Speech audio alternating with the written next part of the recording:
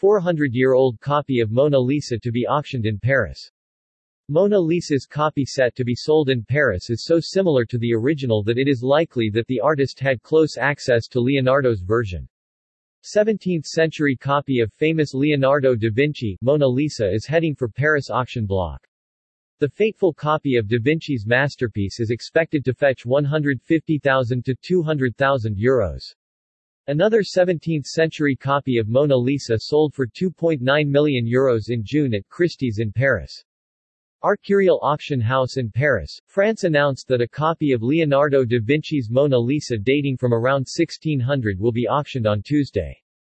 A faithful copy of da Vinci's masterpiece dating from more than 400 years ago will go under the hammer just months after another reproduction of one of the world's most iconic paintings sold for a record price.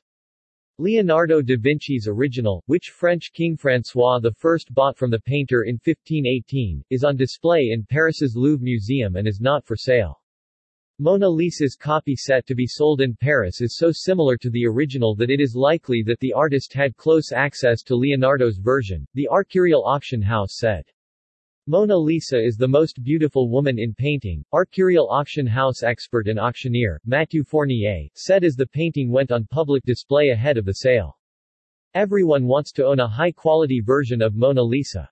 The copy is expected to fetch €150,000 to €200,000, $173,000 to $230,000.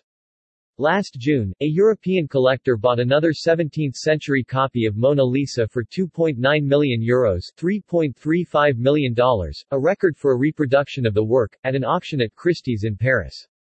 And in 2017, Christie's New York sold Leonardo da Vinci's Salvator Mundi for a record-breaking $450 million.